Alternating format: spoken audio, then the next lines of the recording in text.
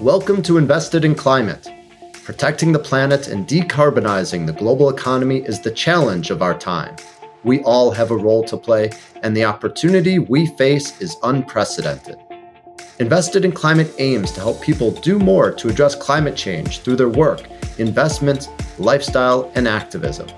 I'm your host, Jason Rissman. I support a growing community of top climate and ESG leaders as the Chief Experience Officer at NationsWell, and I'm an advisor to the climate practice at IDEO. I'm also an investor and startup advisor, and when it comes to climate action, I know I'll be a lifelong learner, always looking to have more impact. If you like what you hear, give us a good rating on Apple, Spotify, or wherever you found us. Sign up for updates and suggest ideas for future episodes at investedinclimate.com. Follow us on social, subscribe, and spread the word. Thanks for joining. To be honest, I thought in the beginning this project would be mostly a technical undertaking that us NGOs would care about. And it's been a little bit stunning to me to see how many people want to reduce emissions if you can just give them the data. You know, I've been an environmental activist for a long time, about 10 years now, and it's just been stunning to me on this project how many people want the data and want to reduce the emissions of their organization if we can just give them the tools. And it feels like swimming downstream. And so we have, 15,000 downloads in the first week with the new data, and a really striking number of organizations starting to actually optimize. Hey everyone, we all know that addressing climate change means eliminating greenhouse gas emissions. But have you ever stopped to wonder how we know how much we're actually emitting? The truth is, we haven't really known, but instead rely on estimates. These estimates fail to provide very specific data about where exactly emissions are coming from, when, and what investment and policy choices might be most effective in turning them off. Today's episode focuses on an incredibly ambitious initiative called Climate Trace, a collaboration of over 100 organizations that use a dizzying number of satellites and remote sensors to actually detect and track emissions at a global level. Vice President Al Gore is a co-founder of the initiative, along with Gavin McCormick, who runs a nonprofit called WattTime. We're joined today by Gavin, who explains how Climate Trace works, Vice President Gore's role with the effort, their theories of change, surprises, progress, and hopes for the initiative, and much more. Climate Trace is positioned to play a central role in improving transparency and planning at a global level, and I was thrilled to get to learn more about it through this interview. Enjoy.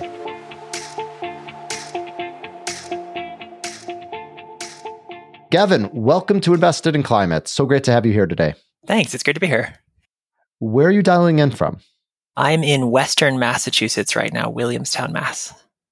Okay, well, fantastic. Thanks for joining. We're on a Friday afternoon, so evening your time. Thanks for joining amidst it being the start of your weekend. Let's get started just by hearing a bit about you and your background and the organization that you're leading today.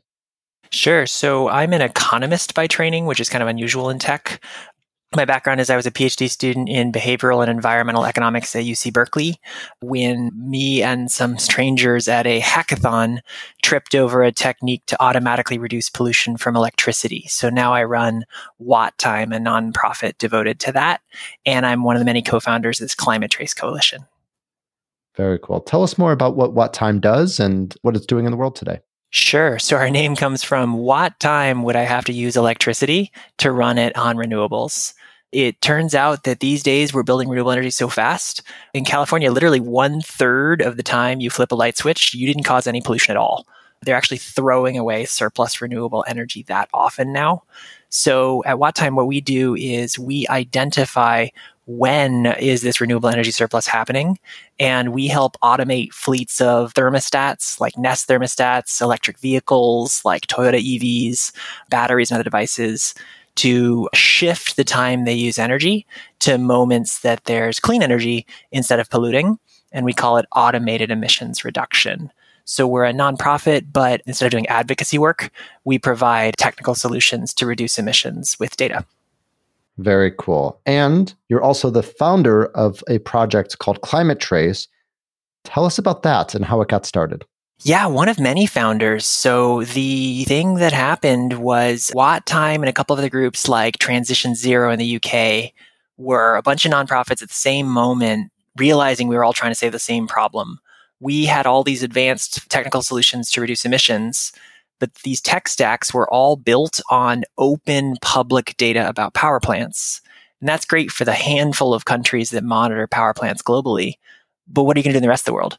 So we decided to team up and make sort of a club where all of us would start ourselves monitoring the power plants in the world using satellites and AI to make it possible for anyone to find out any moment what was the pollution that came out of any power plant anywhere in the world. And that grew over time from an electricity-focused coalition to a very large coalition now called Climate Trace of about 100 collaborating organizations pooling our resources to produce a data set of what are all the emissions in the world from every source, so that kind of like anybody can go look up anything they want on Wikipedia, anyone can now go look up what are the emissions of any source on the planet. Gavin, I'm struck by the complexity of this initiative. I've read that there's over 300 satellites and over 100,000 sensors tracking almost 80,000 facilities across 38 industries. It's kind of mind-boggling. Well, it's a monumental achievement, but I suppose it really begs the question of why? Why go through all this effort? Why is detailed emissions mapping so important? The fundamental thesis behind Climate Trace is that there's not one answer to that question. Frankly, if there was one thing you could do with the data set that is this hard to produce, wouldn't be worth it. So we're tracking right now 32 different answers to that question. We call them theories of change. And a theory of a change would be a specific mechanism whereby a specific group of actors could reduce emissions if they just had the data. So like my theory of change that I started with at WattTime is we know we have fleets of devices all over the world who've signed up to shift energy to moments that's cleaner if we can just tell them when those times are. Different theory of change, like I'm a big fan of Transition Zero's work, they advise investors and governments on what are cheaper ways to reduce emissions, when is coal unprofitable. We have other theories of change, like Al Gore is quite focused on the whole heart of the Paris Agreement is this notion that countries are revealing their emissions, but there's really not any serious mechanisms in place to make sure, how do we know they're revealing the true numbers? By having many theories of change like that, everything ranging from these technical solutions to corporate solutions to government solutions, they all rest on the same data set. And the basic idea is it'd be crazy for all of those folks to measure every source of emissions in the world just for their own purpose. Makes sense to pool all that and just have a one-stop shop for all of these different theories of change. Gavin, tell us more. It's not often that folks have a clearly articulated theory of change, let alone multiple competing theories of change. Because I'm an economist by training, I have a very particular way of looking at impact that I've learned is not common in a lot of tech. The way we think about CO2 emissions is we line up different specific actions a person could take that would reduce emissions. We call them theories of change because we put them into buckets of what type of change are you driving in the world. So, for example, we have one bucket that is corporate sustainability officers changing the supplier of a product they already buy for the same price and the same quality. We have a very different theory of change that is automating a battery to draw power from the grid at a clean time, not a dirty time. And that will typically come through a software engineer writing code. So what we do is we line up all the theories of change that anybody can think of. We literally crowdsource them increasingly, and we have college students out there trying to think of possible new ways to reduce emissions. And we trim the list to all of the ones where we can quantify if the person does the thing, how will total global emissions be different? And if we can't measure that impact, bottom of the list. If we can measure the impact in small, bottom of the list. But we now have a prioritized list of what are the specific actions that we can name that if people did them, emissions would really go down in the real world. And we know by how much. And then we measure or hypothesize and test what data would you need to make that happen. So for example, if you want to automate a device to the cleanest 5 minutes and you have weekly data, good luck. Or if you want to swap out your steel supply chain and you only have good data on cement, not going to help. So we have very nuts and bolts technical views on what data would you need in order to make this possible. We go through the list, we figure out what would be impactful if people did it. We figure out how hard it would be to build. So we kind of like co-optimize those. And then we pick up the phone and start asking people who could do that thing, would you in fact do it? And we basically, if we have a hard time persuading anyone or it feels like swimming upstream, we move it to the bottom of the list until we are left with a small number of theories of change that are easy to build, would reduce a lot of emissions if people do it. And the people who have the power to do it tell us that if we just get the data, they will pull the lever. And so it's kind of a joint optimization problem that leaves you feeling like you had to do a lot of prep work and the remaining impact is oddly easy. So it's sort of very satisfying. Wow. Well, you are using advanced science through a data-driven approach to track incredibly complex data sets from around the world. Are you using that level of rigor for tracking your theories of change as well? No one ever asked that. Yes, we are. So I am originally an economist by training. And so one of the things that I particularly do in the project is make sure we have rigor on the theories of change.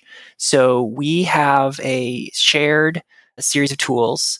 Most of the key tool is really just a big spreadsheet, but we have a number of other projects that really go through theory of change by theory of change. Right. Who are the specific people that would have to take what specific action in the real world to reduce emissions? And what information do we have about the actual amount of emissions that would be reduced if they did that? What data would they need with what level of accuracy, what frequency of update, what sort of coverage would they need in order to make that theory of change possible? And then we prioritize jointly by easiest levels of accuracy to provide and coverage to provide and most impactful theories of change. And then we set our annual roadmap looking at those impact numbers in a big session across the coalition. Okay, so who's winning? Which theory of change is it sounds like a really exciting horse race to some extent, all these different competing theories of change lined up in your data set. Tell us about what are some of the surprises and what are some of the leading theories of change for this project? Right now, the two leaders, one is it's obvious if you think about the Paris Agreement that anything related to that is just fundamental. So first and foremost, making sure that the nations of the world can measure their emissions is fundamental. We've had an interesting surprise on that project I have to get into in a minute if you like, but that's one of the leading contenders. The other was a bit more of a dark horse candidate. It turns out that there are a large number of corporations worldwide who would be very, very happy to swap out their supply chains for sources that can produce the same goods at the same price at lower emissions intensity. So a number of different companies are now starting to use Climate Trace to buy steel from lower emitting steel plants, buy aluminum from those plants, starting to look at could we ship on ships that have lower carbon footprints per nautical mile. And so this sort of corporate ability to swap out who they're buying from and have a race to the top, it's just growing so fast. It's probably tied for first place with international politics at this point. Incredible. Well, not surprising too, is we know that so many companies are working so hard to reduce their footprints and their emissions. Are there other use cases for chief sustainability officers and those people that are in sustainability roles who are listening to this podcast likely and wondering how can this data set be helpful to them? Yeah, one I'm a big fan of that is appealing to sustainability officers, but often pretty new. It's this concept of emissionality, which full disclosure, my organization Watt Time supports. But what it is this concept that instead of thinking about a solar panel or a wind farm the old-fashioned way as a source of no emissions, thinking about it as how much emissions will be different if you build that solar panel or wind farm. Why is that important? Because it turns out building the same new renewable energy project in a location where it's going to knock out particularly dirty power plants means that for the same amount of capital, you often can double or even triple the real world emissions impact. So one of the things Climate Trace is doing is making it possible for us to identify for sustainability managers who do a lot of renewable energy purchasing, which is almost all of them, what are locations where if you were to cite a new renewable energy purchase, it would have extra impact per dollar. And that's a particularly fast growing application that in a way is another form of supply chain. Fascinating. It's great to know about emissionality and the importance of site selection for renewable energy purchasing. We also have a lot of listeners that are from the investment community, and you're talking partially about a vehicle for investing in renewable energy. For those that are really thinking about moving money towards more climate positive investment opportunities, does Climate Trace point to some opportunities? We are able to do several very interesting things in investment, of which the one I've spent the most time with is companies that are planning to get to net zero investment portfolios. That is extremely hard to do. There's just not that many assets in the world yet that have no emissions at all. So enabling them to track what's the carbon footprint of their investments right now, what are the investments of everything in their portfolio and everything they're considering to have in their portfolio, so they could begin optimizing to the lower emissions per dollar items. That's been a relatively popular form that we're starting to see spread. Great. As you mentioned, Vice President Al Gore has been a partner and a supporter of the initiative. Tell us, what has his role been? Yeah, so one thing that's very interesting is Al Gore was one of the co-founders, and I think something that most people don't know about Al Gore, he's obviously famous for many other reasons. I think most people don't realize how good he is at AI. I will never forget in my first meeting when he walked in and legitimately had helpful recommendations on our AI algorithms to collect better data, which kind of took me aback. And I think ever since that first meeting, it mattered. Getting a bunch of nerds together, having technical chops like that, helps. I think he has played a really unique role as one of the very few people in climate change who, if you have 100 different climate organizations that need to work together, who's the one person that everybody respects. Al Gore doesn't have a particularly formal role, but as a practical matter, he's been the glue that holds the whole thing together. Incredible. Let's go deeper into the AI application. There's so much discussion of AI right now, a lot of concerns about potential harms, a lot of curiosity around potential useful applications for decarbonization, for sustainability, for impact more generally. How has AI been helpful to Climate Trace and to the outcomes that you're pursuing? It's on so many levels. One thing that is what we started with is computer vision. So the kind of fundamental bread and butter that we started with at Climate Trace is we are using satellites to look at the Earth. And we're oddly enough not looking for pollution. We're looking for economic activity that is polluting, because it turns out that is easier for an AI algorithm to really accurately measure. So the first thing we used it for is to scan many images of the Earth every day and detect what our power plant's doing, what our steel plant's doing. The next thing we started using AI for was to scan what trade journals have, because you can sort through a lot of text quickly to detect the natural language of announcements about construction, upgrades, and characteristics of new facilities, because that'll often have lots of good clues about what type of equipment there is going to be and what are their emissions. We are now doing a third type of AI, which I don't actually really know the best name for it. We're innovating a little bit here, but it's a Bayesian meta model, and it's pretty related to the way that many AI applications now will build an ensemble model of multiple different models, sort of voting in a way on what's the most accurate approach.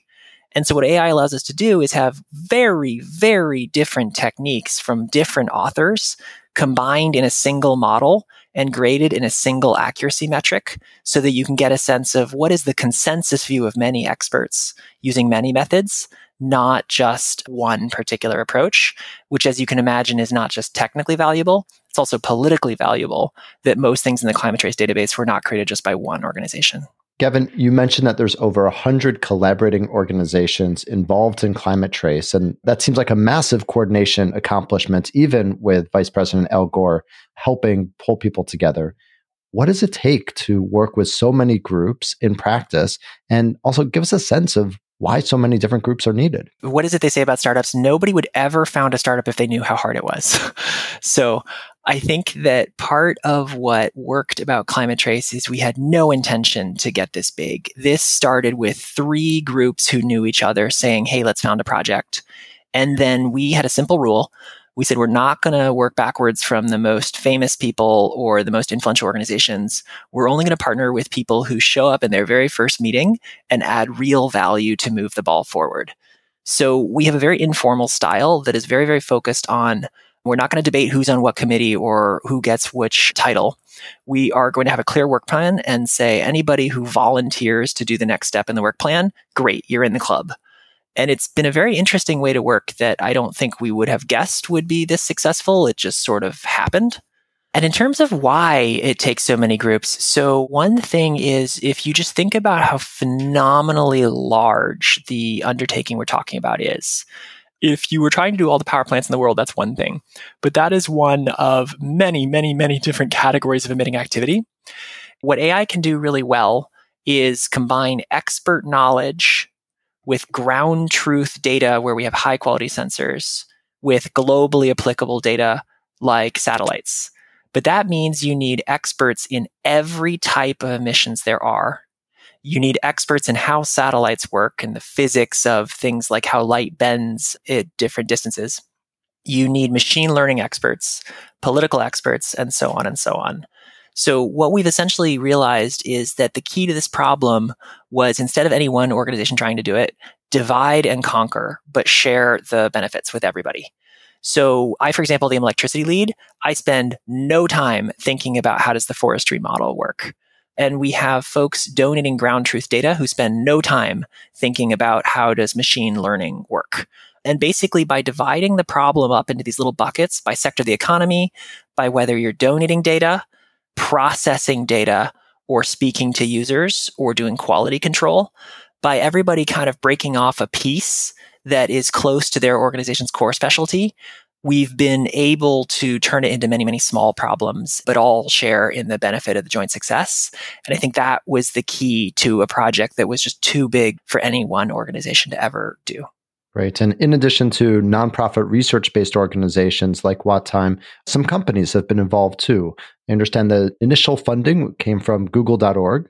Tell us about that and any other companies whose contribution has really been meaningful. Google has been a wonderful supporter both on funding and on a technical level, really benefited from that. We have received some additional funding from some other companies. So Generation Investment Management, for example, made not an investment, but a donation to help fund the work. We've also got some really interesting companies donating data. Dalmia Cement is an example of a company that is very proud of how their cement plants are very green. They want the world to know how clean every cement plant is or isn't in the world. So they're an example of a whole category of company that has been working with us to share what are their sensors saying on the ground about the output of these different facilities so we can calibrate our algorithms. And then we are also working with some companies who are providers of data. Blue Sky Analytics is a good example of a for-profit company that is in the business of monitoring emissions from space. And then maybe a final category would be there are a lot of satellite data providers who are either donating or in some cases selling us data. That is what powers the whole system. Well, Gavin, I think you've painted a clear picture of the type of coalition it takes to pull off an effort like this. And the initiative has been in progress now for a few years. So I'm curious, what has it achieved so far? On a technical level, we in our first year set a goal of estimating the emissions of every country in the world. And that was the first year. The second year, last year, we set a technical goal of measuring 72,000 of the largest individual sources of emissions in the world, like steel plants, power plants, planes, and ships. And this year, our goal is to measure the 70 or so million largest sources on the planet. So really trying to hit that comprehensive global coverage at this very detailed level. That's our technical achievements. In terms of the impact, a project like this doesn't have impact on day one because so much of it is just building the thing before anyone can use it. But we are beginning to have users. We have some car companies, for example, now who have actually begun swapping out their supply chains for cleaner facilities. We have some state governments around the world who are using these data to take another look at their investment portfolios for reducing emissions, or what do we call that in policy speak? We have a number of banks. As the project accelerates, what we are really looking forward to is at COP28 this year in the first week of December, we're planning on unveiling a number of the users who signed up in the last few months who are hoping to kind of reveal their names with a bang. So I'm not going to name some of them, but it has been really striking for me as an activist. To be honest, I thought in the beginning this project would be mostly a technical undertaking that us NGOs would care about. And it's been a little bit stunning to me to see how many people want to reduce emissions if you can just give them the data. You know, I've been an environmental activist for a long time, about 10 years now, and it's just been stunning to me on this project how many people want the data and want to reduce the emissions of their organization if we can just give them the tools. And it feels like swimming downstream. And so we have, 15,000 downloads in the first week with the new data, and a really striking number of organizations starting to actually optimize. Gavin, what about surprises? You are now sitting on so much data, and I know that you are unpacking it every day, and there's insights that are being applied in many different use cases. What would stand out to you as the biggest surprise or learning that you've surfaced so far from this initiative? I think the biggest surprise from my perspective has been that what we thought was going to be our number one theory of change did not find the result we were expecting to find. So the reason we began monitoring the emissions of countries and their submissions to the Paris Agreement is there had been a widespread belief on the part of many climate negotiators that because there wasn't much monitoring and verification, surely countries must be lying to each other. And I think the just jaw-dropping result we found in our first year is how honest countries have been with each other. And that hasn't made the news as much because it's always more popular to say somebody was worse than you thought. And a story that actually everybody was dealing with each other in largely good faith is not necessarily headline grabbing, but is transformative in terms of what it actually means for a group of human beings in the Paris Agreement who need to cooperate with each other. So I can't think of a surprise bigger than learning that the data were actually very good. Wow, that is incredible. I agree. It really is a bit of a surprise to hear that countries are being so honest with each other. Of course, while it's an encouraging surprise, we can't assume that countries will forever be honest. And so the transparency Climate Trace creates is really important. What about surprises on the technical side? Things that you didn't anticipate in regards to how you'd actually collect and analyze data at this scale? One of the things that people find really surprising about Climate Trace is that if you're trying to use satellites to find emissions, you would think that looking for emissions is how you do it. And the fact that we have figured out that looking for CO2 from space is not the best way to find CO2 from space, I think is just kind of an interesting technical footnote. Okay, so you're leaving us on a cliffhanger here. Okay. One of the things we learned is that the background level of CO2 in the atmosphere is so large now, and wind being what it is, that if you see a bunch of CO2 in the atmosphere, doesn't necessarily mean it came from there. We sort of assumed initially when we were starting to work with satellites that the satellites which can see CO2 in, I think it's infrared, would be the best way to detect where emissions are coming from. And it's just been a really interesting learning that you can actually get better accuracy out of models calibrated against the sensors on the ground that can say what's really happening. If you don't prioritize looking for emissions directly, but instead you prioritize looking for things that are really, really easy to see with high accuracy that are correlated with emissions. So like Climate Trace looks for steel mills that burn above a certain temperature. We look for vapor plumes and heat plumes in rivers coming from power plants and other indirect signals of emissions. And to our surprise, that has actually produced better correlation coefficients and predictors of emissions than looking for emissions themselves. Thanks, Kevin. That is really interesting, and I think illustrates in just one small way how much complexity there is in what you're dealing with. Let's talk about what comes next for Climate Trace. I've read that one next step is to release comprehensive facility-level data representing all major known sources of emissions, including monthly and weekly data. That sounds like another monumental achievement. What will that data enable? And what do you hope it will achieve? So our goal this year is to first and foremost cover the whole world. And then starting next year, we want to bring down that time granularity towards weekly and eventually hopefully close to real time. Those are both technical goals. And so why are we doing that? We prioritize global coverage first and foremost because what global lets you do that has never been done in history is to cross-check all the data against each other. So one of my favorite examples is if you add up the supposed carbon footprints of every company that voluntarily self-reports their emissions in corporate sustainability, it does not equal the national total. It's always less. And we don't know if it should because we don't actually have any data on what are all the emissions of all the companies that just chose not to report. Same pattern if you add up all the cities. Same pattern if you add up all the investments. And so right now we live in a world where there are all these people thinking about emissions data, but these systems can't speak to each other nobody can check whether anything is true through the simple method of seeing if the numbers add up and seeing how different sources compare. So our big priority for this year is to get to a world where anybody who's got an emissions data set of anything that happened in the real physical world knows how that fits into the larger ecosystem, which we view as kind of table stakes for moving into a world where all emissions numbers have to be real. It would be impossible to hide, and everything has to be verified multiple different ways, because that will basically ensure the system is honest. We think that's a good focus for the year. And next year, what we really want to begin focusing on is, cool, now that we trust the data, how do you optimize more? And so folks like me working on what I think of as kind of next generation climate technologies, where we can automatically reduce emissions through software code that optimizes between different times, different places, different supply chains. All of that rests on the assumption that you've got accurate, comprehensive, detailed data that's also pretty granular. So we sort of see it as a 1-2 punch. This year, the real focus is on making the world's data interoperable. And then in some ways, the real story begins, where we can start to optimize the heck out of it and hopefully demonstrate that reducing emissions is easier than people have previously experienced. I appreciate that you're distinguishing between your technical goals and then the many different types of impact goals that might result from it. And I know that, as you've mentioned, you have several different competing theories of change. But with a vision like you've articulated for the type of technical feats that you're working towards, what do you think will be the end result, or what do you hope will be the end result coming from Climate Trace if you look back 5 years from now? That was very interesting phrasing, because I think what I think and what I hope might not be the same.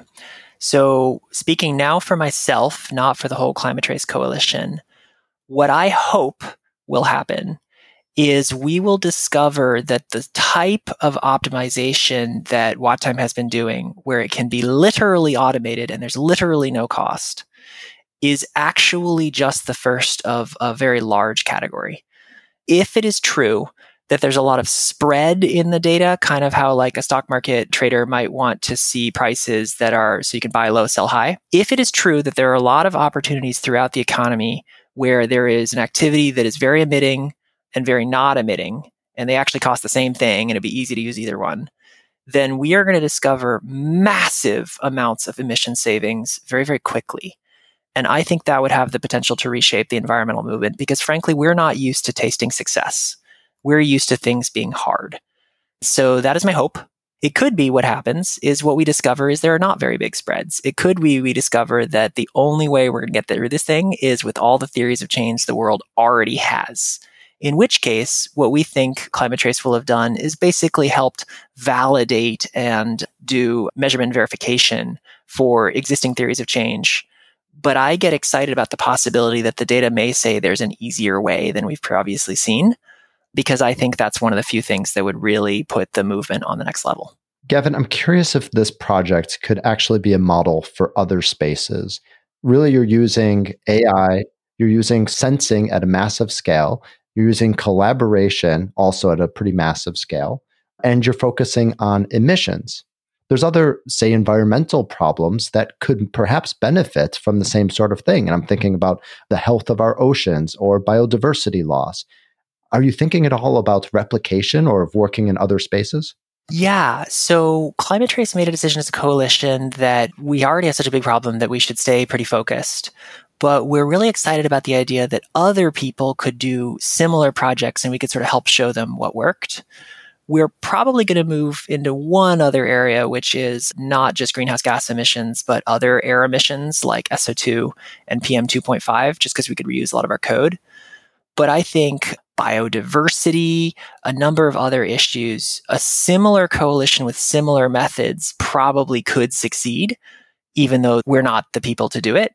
And I would maybe point at one example I'm very impressed by is the Human Genome Project, who I would argue has made a quiet revolution in biology through so many different researchers collaborating on a shared data set that was sort of ready-made for conducting analysis on how we could do better medically.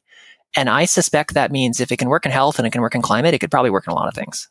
Gavin, what's next for WattTime? We've talked a bit about what's next for Climate Trace. What about your organization? So watt time is essentially the same vision, but for electricity. One thing that's going on at watt time is because we focus exclusively on theories of change that there's sort of no catch, they're practically free, they don't affect comfort, we are growing extremely fast in terms of users. So we are headed, we suspect within 12 months, to multi-billion device scale for IoT devices. And we are headed in the renewable energy industry. I think we just crossed 44% of American corporate renewable energy purchasing is using our data to optimize things.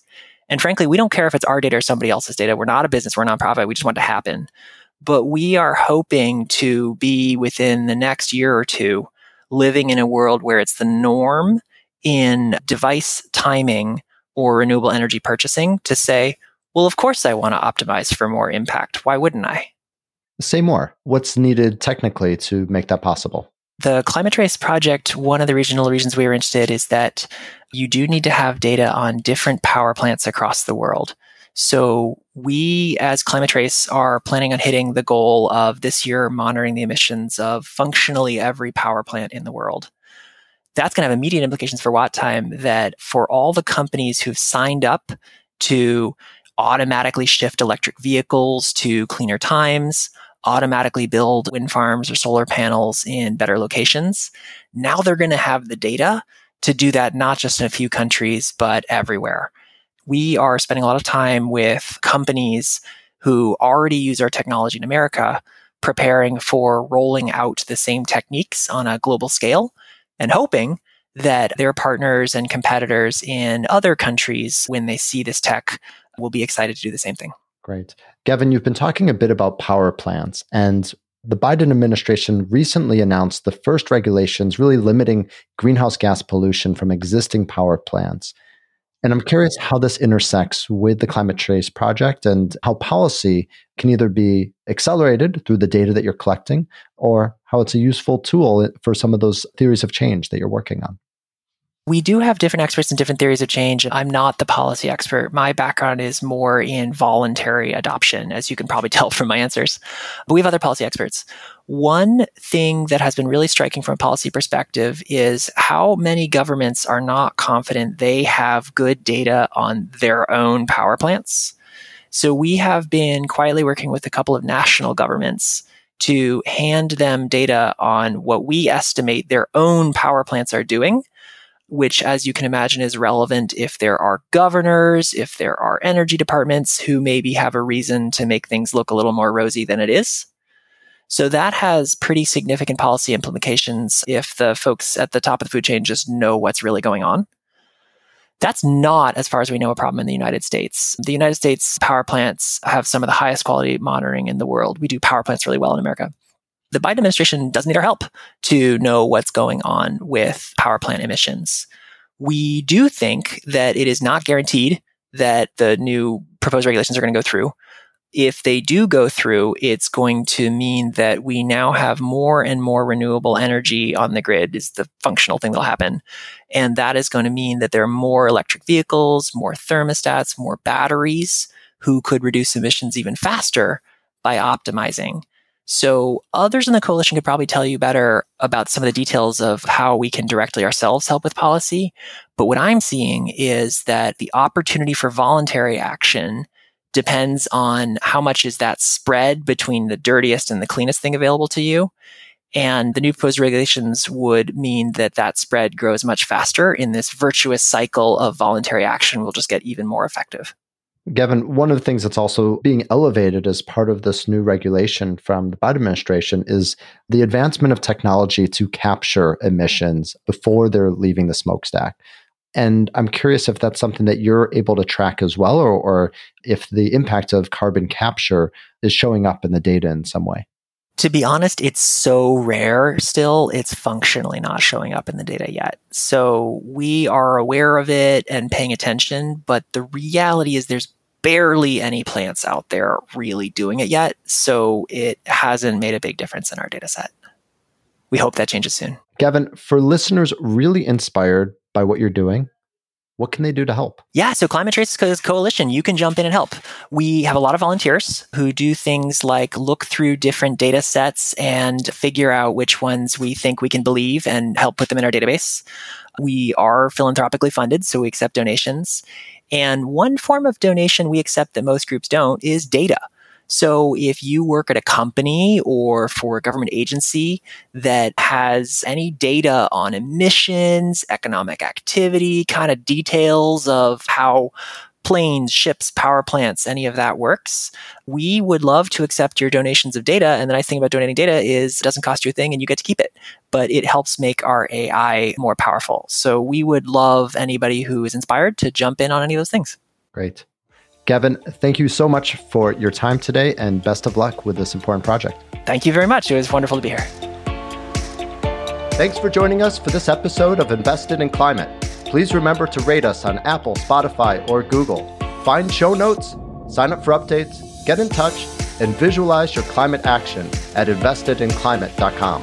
This podcast is for informational and entertainment purposes only and does not constitute financial, accounting, or legal advice. Thanks again.